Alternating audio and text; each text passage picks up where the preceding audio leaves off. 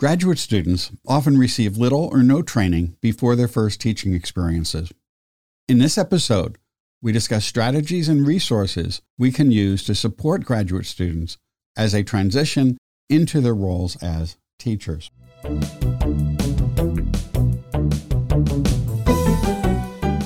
Thanks for joining us for Tea for Teaching, an informal discussion of innovative and effective practices in teaching and learning.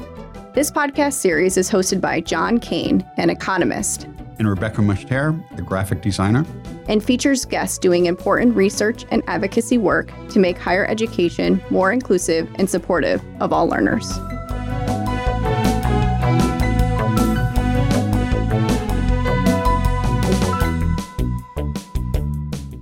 Our guests today are Erin Haney and Stephanie Spong.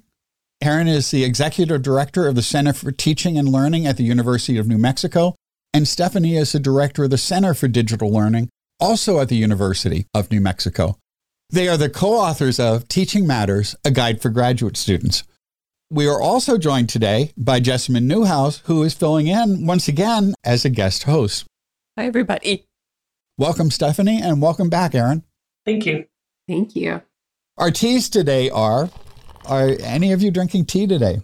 Yes. I was telling Erin I was most excited about this question because I drink tea every day. But yeah, I've got a really nice lavender chamomile today. Very nice. Just hearing about that sounds soothing and calming. Lavender and chamomile. And I usually drink Earl Grey tea, but this afternoon, because I'm having a little issue with my teenager, I'm drinking some mint tea. Which can also be calming. Yeah, that's the theme. I'm drinking plain water. John, how about you? And I am drinking Twinings Irish Breakfast Tea. So we've invited you here to discuss Teaching Matters. Could you tell us a little bit about how this book project came about?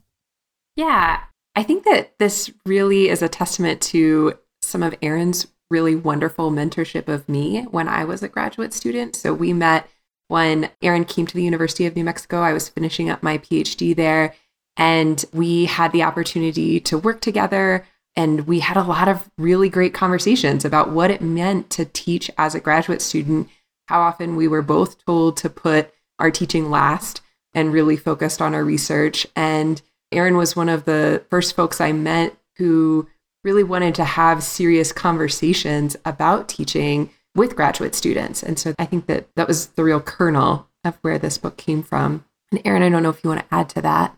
Thank you, Stephanie. Yeah, as part of a graduate teaching certificate that I helped develop at the University of New Mexico in cooperation with Grad Studies, I realized that although there's some books out there that are specifically for grad students, and then some really nice new books that are coming out that are about teaching in general, that I was really having trouble finding a text that I felt really spoke to graduate students as complex intellectual people who could really think about teaching with the same intellectual excitement as they're thinking about their research projects. And so we batted around the idea of why don't we write a book ourselves? And that's how the project started. And it took years for us to find time to work on it. But oddly, we finished it during the pandemic. So there you go. Following up on that, can you say more about that intended audience? Who do you imagine reading and using this book? Yeah, this is definitely a book that is written with graduate students in mind, but I think can still be very useful for new and actually established faculty and part-time instructors who didn't get pedagogical training or who got some and would like a little bit more. But in terms of the writing of the book and the audience, we also really wanted to acknowledge the very particular positionality of graduate students, the competing demands that graduate students have to be sometimes new instructors at the same time as they are learning to do important research in their fields. And we also found that we wanted to include as well, one of the things that will be, I think, somewhat surprising in this book is that we really wanted to prioritize graduate students as human beings, not just as brains on sticks, Jessamine, that we wanted to think about them and really encourage them to address their own well-being, both mental and physical and social well-being at the same time as they develop as teachers.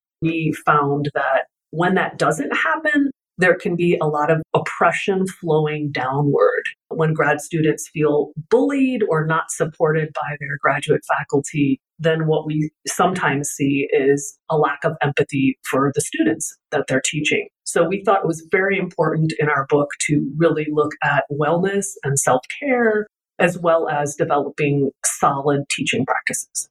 And just to give a shout out to the source there, that wonderful quote, Brains on Sticks, is from Susan Rock's book, Minding Bodies, also WVU Press. So this discussion of people as human beings might get us banned in Florida, but other than that, I think it's a really valuable approach. I thought it might be helpful if maybe we could all talk a little bit about our own experience in grad school in terms of preparation for a career in teaching. A very large share of the people in PhD programs end up in teaching colleges and yet tend to receive very little preparation in teaching. And I think the fact that there were no other books in this category is an indication that that's an issue that has not been very well addressed in general in pretty much all disciplines.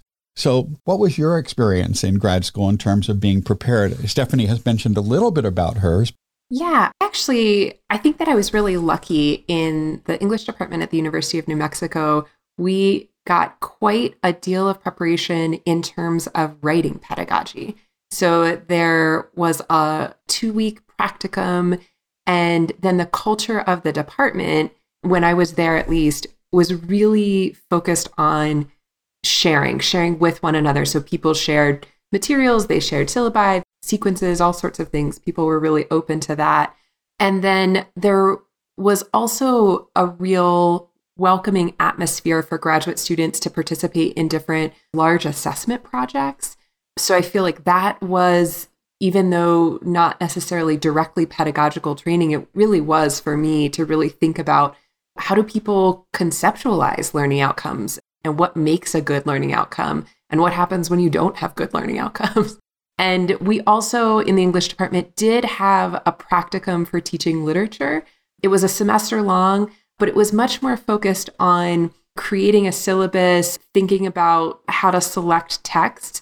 And it really wasn't as focused on what do you do in the classroom or online? What do you do when you're interacting with your students? And what do you do when things don't go the way that you had planned? I do think that I'm really lucky, though, in the amount of pedagogical training that I receive. I think that's a little bit rare. Yeah, and I'll add to that. I'm a bit older than Stephanie. And so I had some training, but it was more minimal. But like Stephanie, I learned from my fellow graduate students. Also, I was really fascinated with pedagogy early on. And the one place that I found a community was going to the Pedagogy of the Oppressed conference that is based on the work of Paulo Freire. And that was wonderful for helping think about early anti-racist pedagogy. But it was very theoretical at the time that I attended it. And what I wanted was, yes, this is great. This is why I care about teaching. This is why it matters for issues of equity. But how do I actually do it? And how do I do it in my area of expertise, which is also literature? So I'm excited that there are so many more great books, including Jessamyn's and other books that are published by West Virginia University Press. Jessamyn? I got zero training. I do think it's changing a little bit. Increasingly, graduate programs include some attention to teaching. But why do you think it's still a neglected area? Why does teaching get the short end of the stick when it comes to graduate programs? Yeah, I think that one of the tension points is that PhD programs are at research universities. And faculty at research universities are really brilliant and really good at getting jobs at research universities. And so they're able to help mentor their graduate students toward those types of jobs. And for some of the graduate students who want a research-oriented job and who are lucky enough to beat the odds, that works out very well. But I think, as we mentioned earlier, that the majority of jobs, if you're lucky enough to get a full-time job with benefits, it's probably going to really emphasize teaching. So I think that that's part of that disconnect, that faculty often are training their graduate students for jobs like the jobs that they have. I also think, and when we were developing the teaching certificate at the University of New Mexico, one of the things that I realized is that there's a hesitancy to tell different disciplines how to teach because there's such a difference in disciplinary teaching. So there's a difference between having a teaching assistant who is grading for a faculty member, having a teaching assistant who runs a lab, having a teaching assistant in a large sociology class versus having a teaching assistant teaching undergraduates how to write. So because there's such a difference in what we're asking graduate students to do, I think that generally folks want to leave it to the disciplinary departments. And I think that that would be great. That would be ideal. As I joke, in Haney University, when I finally am able to endow a private college in northern New Mexico with my younger brother's music monies, then I think that ideally we would have a faculty member who is an expert on pedagogy and an expert on training grad students embedded within each department. But until that happy day, I think that there needs to be a general orientation to the fundamentals of college teaching across modalities. And I think really importantly, that really focuses on equity and inclusion and the costs when we do not try to teach to the students we have. In my own experience, heading our search committee on my department, we normally get a couple hundred applicants. And typically out of that group, there's usually 3 or 4 who have had some background in teaching or something beyond a 1 or 2 hour session designed for teaching assistants at some point.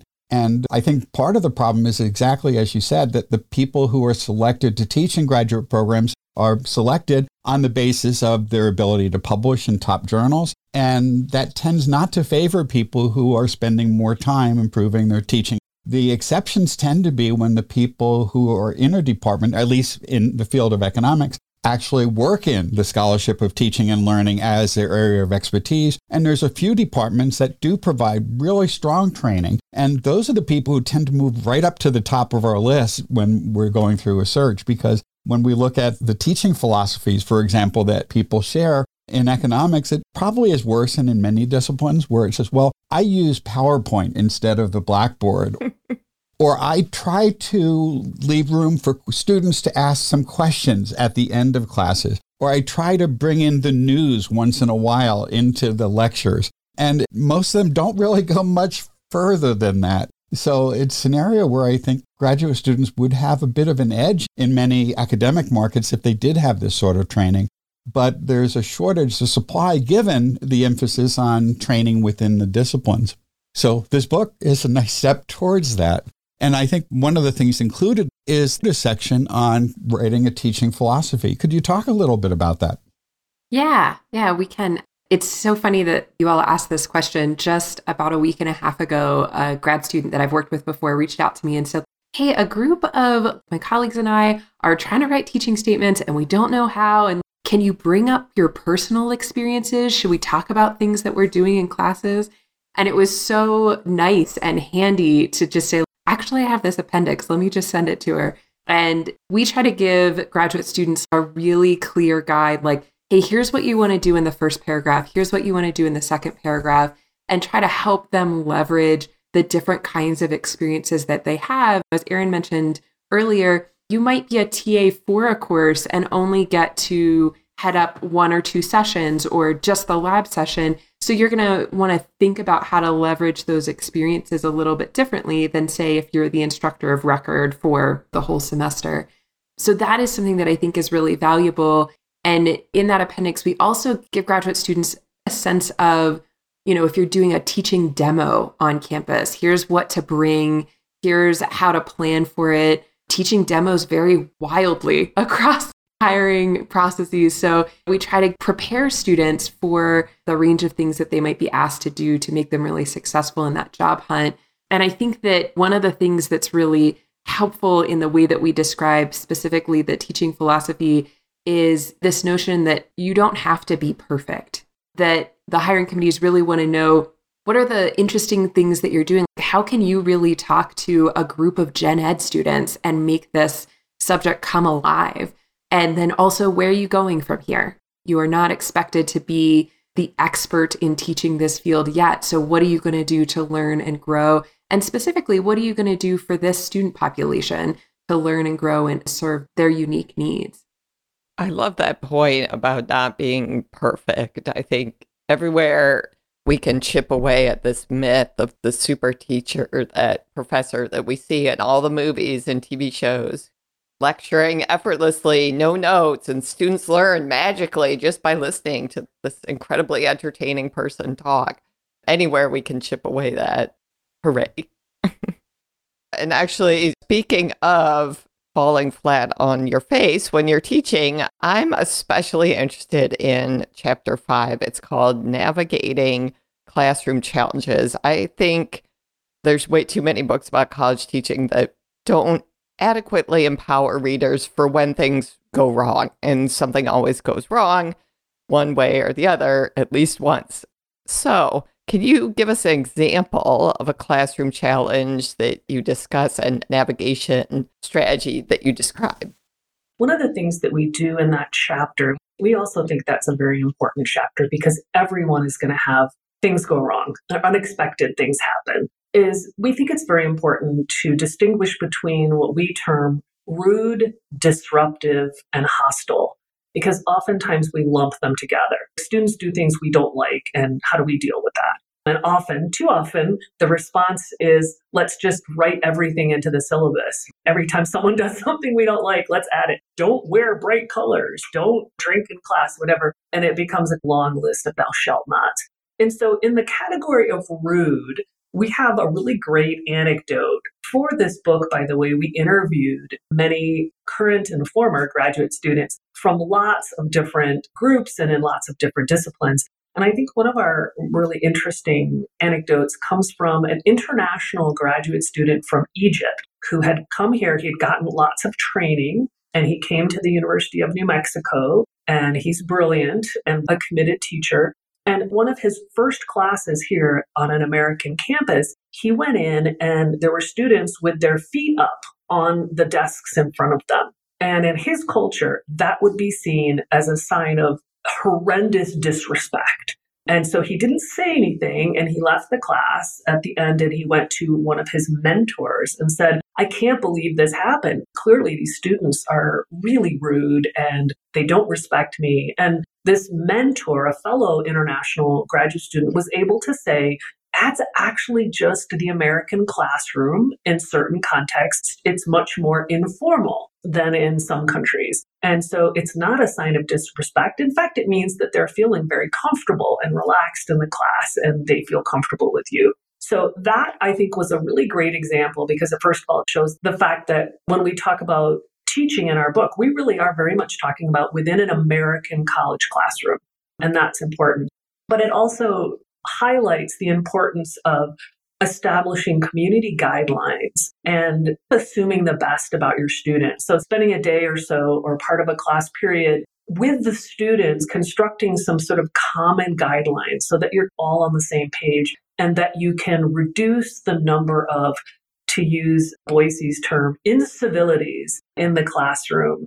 Now, there is, of course, quite a difference between a student doing something rude, which could be falling asleep, putting their feet up, doing something disruptive, which Stephanie has a really good example of, or something that could be hostile or threatening. So let Stephanie give a really great example of what we would call disruptive and how we might handle that. So I have a story about a class that Erin and I were actually co-teaching.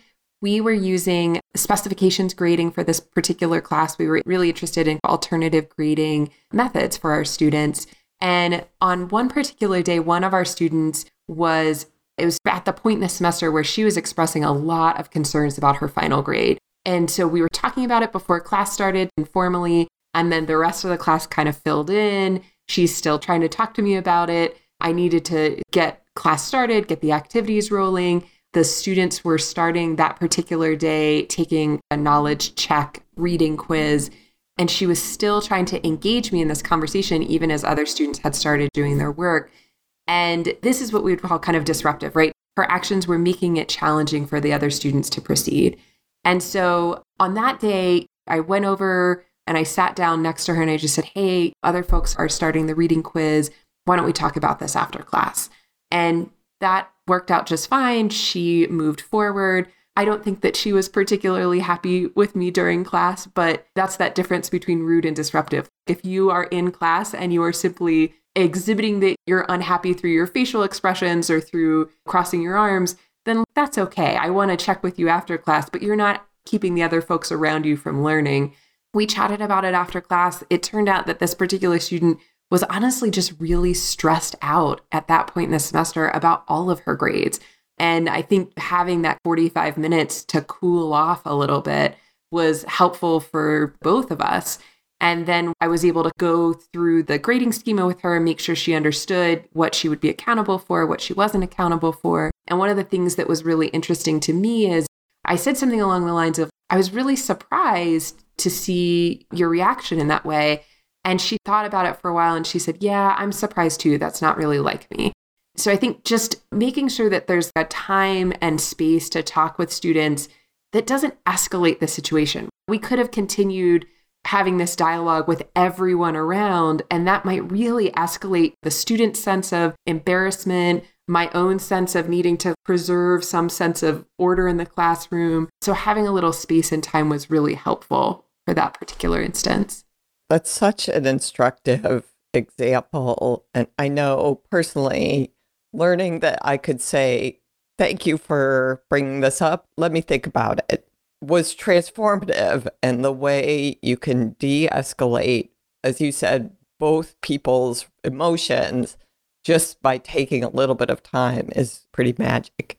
And the other important point of your story for listeners is the reminder that non-traditional grading can meet with a lot of anxiety and resistance. And we go charging in all fired up about our revolutionary practices, thinking, oh, students are going to love it. But if they haven't done it before, there's going to be a lot of anxiety, and being prepared for that by reading chapters like this is so important. And that goes far beyond just the alternative grading system. It goes with any new technique that's being used in a classroom that students are not used to, because we're all creatures of habit and we don't always accept change as nicely as perhaps we might like others to do. So what does your chapter say about the worst case scenario, the real threatening or dangerous situation? Yeah, thank you, Jessamine. Hostile, or we could say threatening, we want to acknowledge that those exist, and that even if you do everything well, even if you start with community guidelines and you establish a sense of classroom community and you talk to students about things, you can't control for variables, particularly as we've seen in the last year with mask mandates and other unexpected things. So we acknowledge in that chapter that there are groups of instructors who may really feel that hostility more keenly. Minoritized faculty members, younger faculty members who have some kind of visible disability. So there's all sorts of things to take into account. But I think that what we want to say for those folks is that, first of all, you want to think about this. You want to think through what might you do in these situations. And then most importantly, realize that you do have the right to ask a student to leave. You do have the right to end class and have you and the other students leave. You have the right to feel safe in the classroom as an instructor. And we encourage everyone to seek out all of their campus resources, whether it be dean of students, whether there is a teaching center, campus security, etc., and really know what your rights are as an instructor. And without scaring new graduate student instructors, we want them to really be armed with that knowledge of what those resources and what their rights are. It's better to be prepared for the eventuality and to have resources available to address it than to be in that situation and not have an effective strategy to work through. Are there any other things that you'd like to share with our listeners about your book? Yeah, I think going back to the question about our audience, our attendant audience, I think I want to say that we really see this book as being something that a graduate student could just pick up and read on their own, that we've written it to be not at all a textbook, but to be very conversational as well as full of research and resources. We also see that it could be very useful in graduate seminars on pedagogy and a really nice supplement with discipline-specific texts. And sort of along the lines, though, about our attended audience, that we realize that graduate TAs are often the least trained doing the hardest job. That's something that Stephanie is always reminding me. And we're asking them also to be in classes where student success matters keenly. Large general education classes are where students can make or break our students. And particularly for first generation college students or college students at risk, having well-trained, having supported graduate instructors is, I think, really key to student success and the health of our research institutions. In my own experience, I had a fellowship, so I didn't start as a teaching assistant. I was in my third year of graduate training when an instructor left and they needed someone to teach an upper level course. And so about 3 days before the semester, I was asked if I was willing to do that. And I agreed, but the amount of preparation was, as Jessamine said, non-existent. And I feel really bad for the teaching that I provided that year. And the worst thing is I ended up with the highest teaching evaluations in the department, something that rarely happened after that. But it says something perhaps about the emphasis on teaching in a graduate program. I think it was just my enthusiasm for doing it that got me through that. It certainly wasn't the way in which I taught. It was very much entirely a lecture-based class with lots of exams and assignments. And it's certainly not the way I would teach anything today, but it was not very good preparation. But, we still have a lot of people coming out of graduate programs without that training and arriving on campuses. Might a good audience for this book also be those people who are starting their teaching careers, having left grad school in preparing for their first semester teaching? Stephanie, do you want to talk about our Help My Class Starts in 2 weeks? Yeah, absolutely. We have this really nice appendix that is exactly what Erin described. Help My Class Starts. I think it's even just a week. I think 2 weeks might be too generous, but it is for exactly the keystone that you're describing when you get handed an opportunity often right at the last minute and you really want to take advantage of it, even though you perhaps don't have the preparation that you need. And so there is a really nice condensed, basically checklist in the book, like figure out what you can get access to, figure out what you need to build. Here's how you can move through week by week once the semester starts. So yeah, I think that's a really nice asset to the book. And I think that there are other ways too in which the book might be suitable for somebody who's a brand new professor who feels like, I didn't really get this in grad school and now I'm here and now what? Because often folks who are brand new to departments feel not quite the same, but also feel kind of betwixt and between the different power structures in a department in ways that, we've written about specific to graduate students. But I think that brand new instructors or faculty or contingent faculty might also feel, particularly in their own experience as well. And I wanted to add, this is building off of the story that you told, John, about your first time teaching.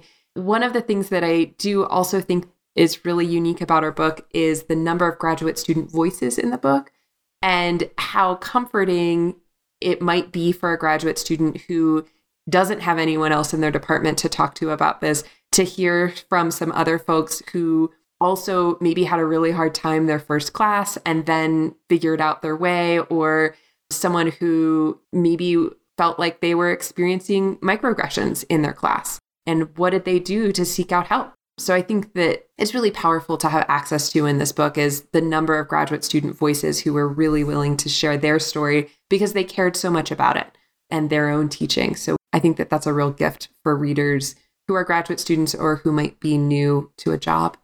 It's really astounding what a closed door practice college teaching is and how it would be seen as really rude to just come into someone's class.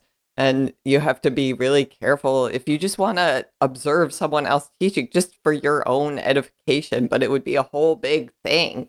So that's such an important point about this book. And the way, keeping in mind too, departmental cultures might be especially so, that message, you're not alone in this, is really at the heart of all the best scholarship of teaching and learning, I think, and of professional development generally.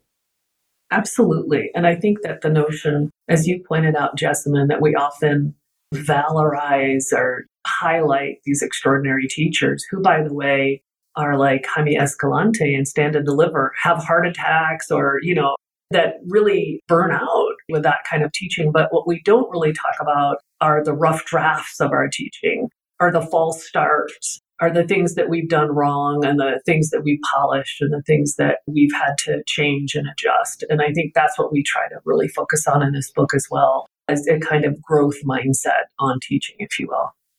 We try to encourage that in our students, and it's probably really good for us to encourage that in each other as well. I know on my campus, we've been doing some open classrooms where we've been encouraging people to open up their classrooms and have other people visit and to meet to talk before the class and then after. It hasn't caught on as much as I'd like. Partly it's because we really got it started in March of 2020, and things seem to be a little disrupted for a bit. And that disruption hasn't entirely changed, but it's been a really valuable experience for those people who have participated. And the discussions that they have after it are really helpful because, as Jessamine said, we tend to do all of this behind closed doors. And when things go wrong, we tend to blame ourselves for what's not working. And it's really reassuring to hear from other people that they're experiencing exactly the same barriers and challenges. And I know in the reading groups that Jessamine and I have done jointly in our two institutions, it really helps people to hear from other people that they're facing exactly the same challenges and to share some solutions that either failed miserably or that worked really well. Because it's much easier when we recognize that these problems are global and they're not local to our own classroom. And I couldn't agree more about learning from our mistakes, having that growth mindset. We're always learning how to be an effective teacher from our first class to our last. But the pandemic really taken a big chunk out of people's energy and abilities in regards to pedagogical learning. The learning curve was so steep. I mean, really for everybody, no matter how much you pivoted or not, we were all teaching and learning in this unprecedented time and conditions, and still are. So how would you say these past, it's 2 full pandemic years now, influence or shape the teaching challenges generally, including maintaining that growth mindset? And what parts of your book do you think are going to be really helpful for people right now? Yeah, I don't mean to be hyperbolic in this, but I do really think every chapter and every strategy, before Erin and I started this book, we both took very seriously the notion that, listen, if you're getting a teaching job now, you're going to have to teach some sort of hybrid online course. And this was pre-pandemic. It was just like, if you look at the growth in online learning, there's no way to believe that even in 2019, if you were entering the workforce, that you were never going to have to teach an online course in your career. So we built in the idea of teaching across modalities across the entire book. And then the other piece that we took really seriously was this notion of asset-based pedagogies, teaching diverse student populations, and really capturing the strength, their cultural wealth they bring to the classroom. We teach at the University of New Mexico, which is a Hispanic serving institution. It enrolls a high number of first-generation college students, and it also enrolls a particularly high number of our American Indian or Native college students. So we wanted other folks to get that chance to learn from whose institutions will likely look this way, if they don't already in the years to come, to learn from the really great things that we've discovered about the kind of strengths and skills and ways of knowing that our students bring to the classroom every day, if we're able to tap into those. And so I think that those are the two things that the pandemic really uncovered for folks. People's discomfort with teaching with technology, who hadn't been asked to do that previously. And then also, all of a sudden, instructors were confronted in a very different way with the variety of lived experiences their students were bringing, because they were zooming right into whatever their living experiences were. And so I think that the book really stands through the pandemic experience in a way that can actually really enhance somebody's experience teaching, because those two things were particularly important to us when we started writing. It sounds really empowering for people going into the classroom, those two approaches. We hope so. Yeah, absolutely. You mentioned that our students bring in many different ways of knowing. How can we adjust our teaching to better serve all of the students in our classes? And following up on John's question, one of your chapters is called, How Can You Create a Welcoming Classroom Community? How do those strategies empower students? Absolutely. I think that one of the things, Erin mentioned earlier, this sense of starting with a community agreement. And part of that process is really getting to know the students in your classroom and what makes them feel like they're going to belong in this space and what sorts of things make them feel like they wouldn't. What kinds of things do they need to learn successfully? So there's a lot in that chapter about establishing a welcoming space, making sure that students know that they belong and are part of the classroom community. There's an instructor that we work with here at UNM. She's in the College of Education, and she always says, the sum of us is smarter than any one of us individually. And I think that that's a really powerful thing to bring into a classroom and help students internalize. John, to your question specifically, in terms of alternative ways of knowing, we had a really great example of this from one of our graduate students, actually, who works with the Center for Teaching and Learning. He was sharing recently on a panel how he teaches in architecture and planning, and he does a lot with water management. Here in New Mexico, we have a really beautiful system of acequias, which is a way to bring water from the Rio Grande into agricultural communities. And so he talked about being able to explain the importance of water management and water resources to his students, and then for them to share back with him memories of being with their parents and cleaning out the acequias or those kinds of experiences. And so there is this way in which when you take the time to learn about the students that have come into your classrooms, those opportunities can really bubble up for you. And those can be as simple as phrasing questions about course material that allows them to speak about personal experiences in relation to it. It doesn't have to be a massive unit or changing an entire syllabus. It could be as simple as the kinds of things you do to warm students up for the beginning of a class period or something you do at the beginning of the semester. To remind students that there are assets in the classroom, that their prior knowledge serves as an asset that can enrich the classroom environment and discussion. Absolutely. But it's such a vital point for your book. It's so great it's included, because I think coming out of graduate school, we all know that diversity is an educational asset, but it's like it's so ingrained and trained in us. I don't think a lot of people are well equipped to help undergraduates get there as well and perceive diversity as an educational asset. So flagging it in this way in your book is so great. I wanted to add to what Stephanie mentioned that we also addressed that in our chapter on assessment and assignments, and that if nothing else, giving your students choices in how they wish to demonstrate their mastery of the subject is quite important, because they will surprise you. And no matter how clever you are at designing assignments, if you give them some flexibility and allow them to bring in their creativity, then they can show you what some of those connections are. And they can use the technologies that maybe they're more familiar with even than you are. They can bring in a different approach to the assignment. So that's something that we encourage as well, that really helps a student's sense of belonging in that classroom, is choice and autonomy. Practically speaking, for teaching, especially new teachers, offering students options like that, even if for some reason no student took any option except the very standard one, nonetheless, you have conveyed to them that you care about the diversity of ways that people might express their knowledge and learning. And that's an important part of a teaching persona and communicating to students that you care about their success. So it works on many levels. Absolutely. And I think being transparent as one can.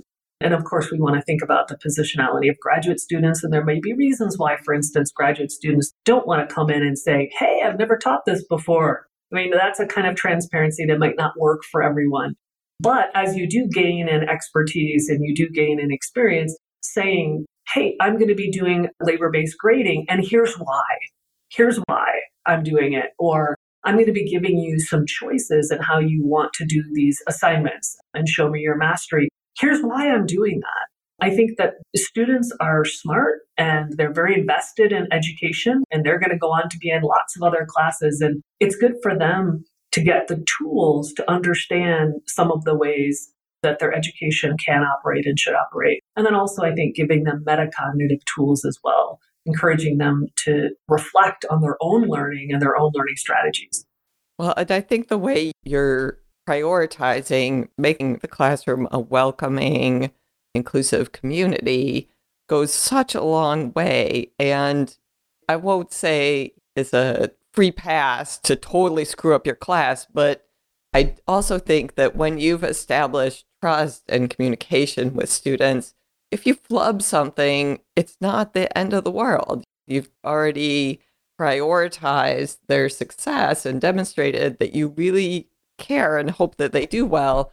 That's going to cover a lot of, I think it's Mary Ellen Weimer's term, like teaching sins. You might not be so great at X, Y, Z, but if you've paid attention to the things that you're laying out in the book, that goes such a long way with students. Like you say, they know, they're smart. And when they know that somebody is putting effort into creating a welcoming classroom space, then that really goes such a long way.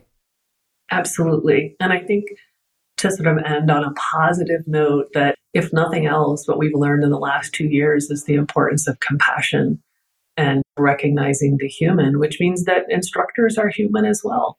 And I think if they see, as you put it, Jessamine, if they see that you are coming from a place of investment in their success and of common decency and personal compassion, then you're going to see that in most cases, they're going to extend that compassion to you. And we all know there's going to be times when we need it. Certainly, that's been a lesson of the last few years, if there's no other lesson that came from the pandemic. We always end with the question, what's next? I'll start and then I'll let Stephanie add to it. So here's my boring administrative answer. What's next is a reorg. We have at the Center for Teaching and Learning, we're actually doing away with some of the boundaries between student success, faculty success, online success, face-to-face teaching. And that's very exciting. So we're a very large 30-person center that helps support students in terms of student tutoring and student learning, graduate student support, and online support.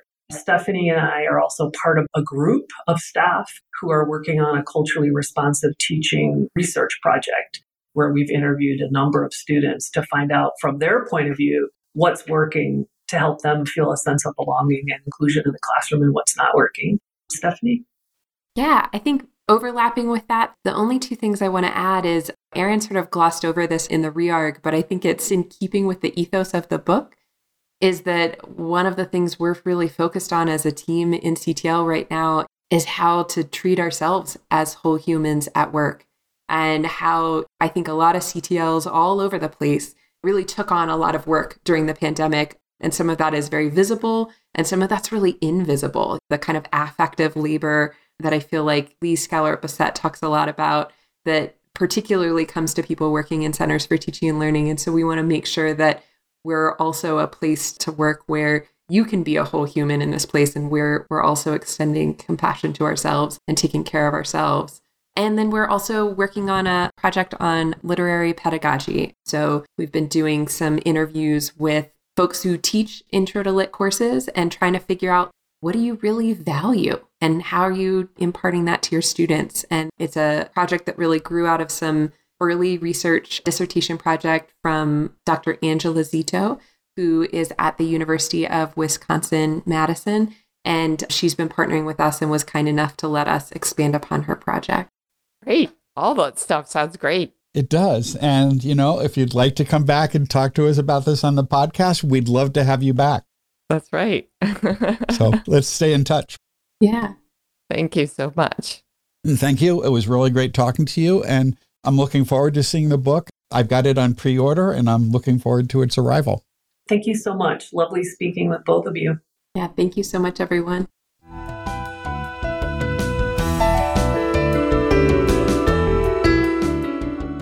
If you've enjoyed this podcast, please subscribe and leave a review on iTunes or your favorite podcast service.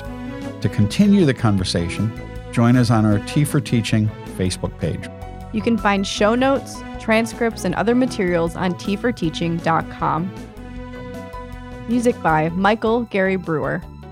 Editing assistance provided by Anna Kreil.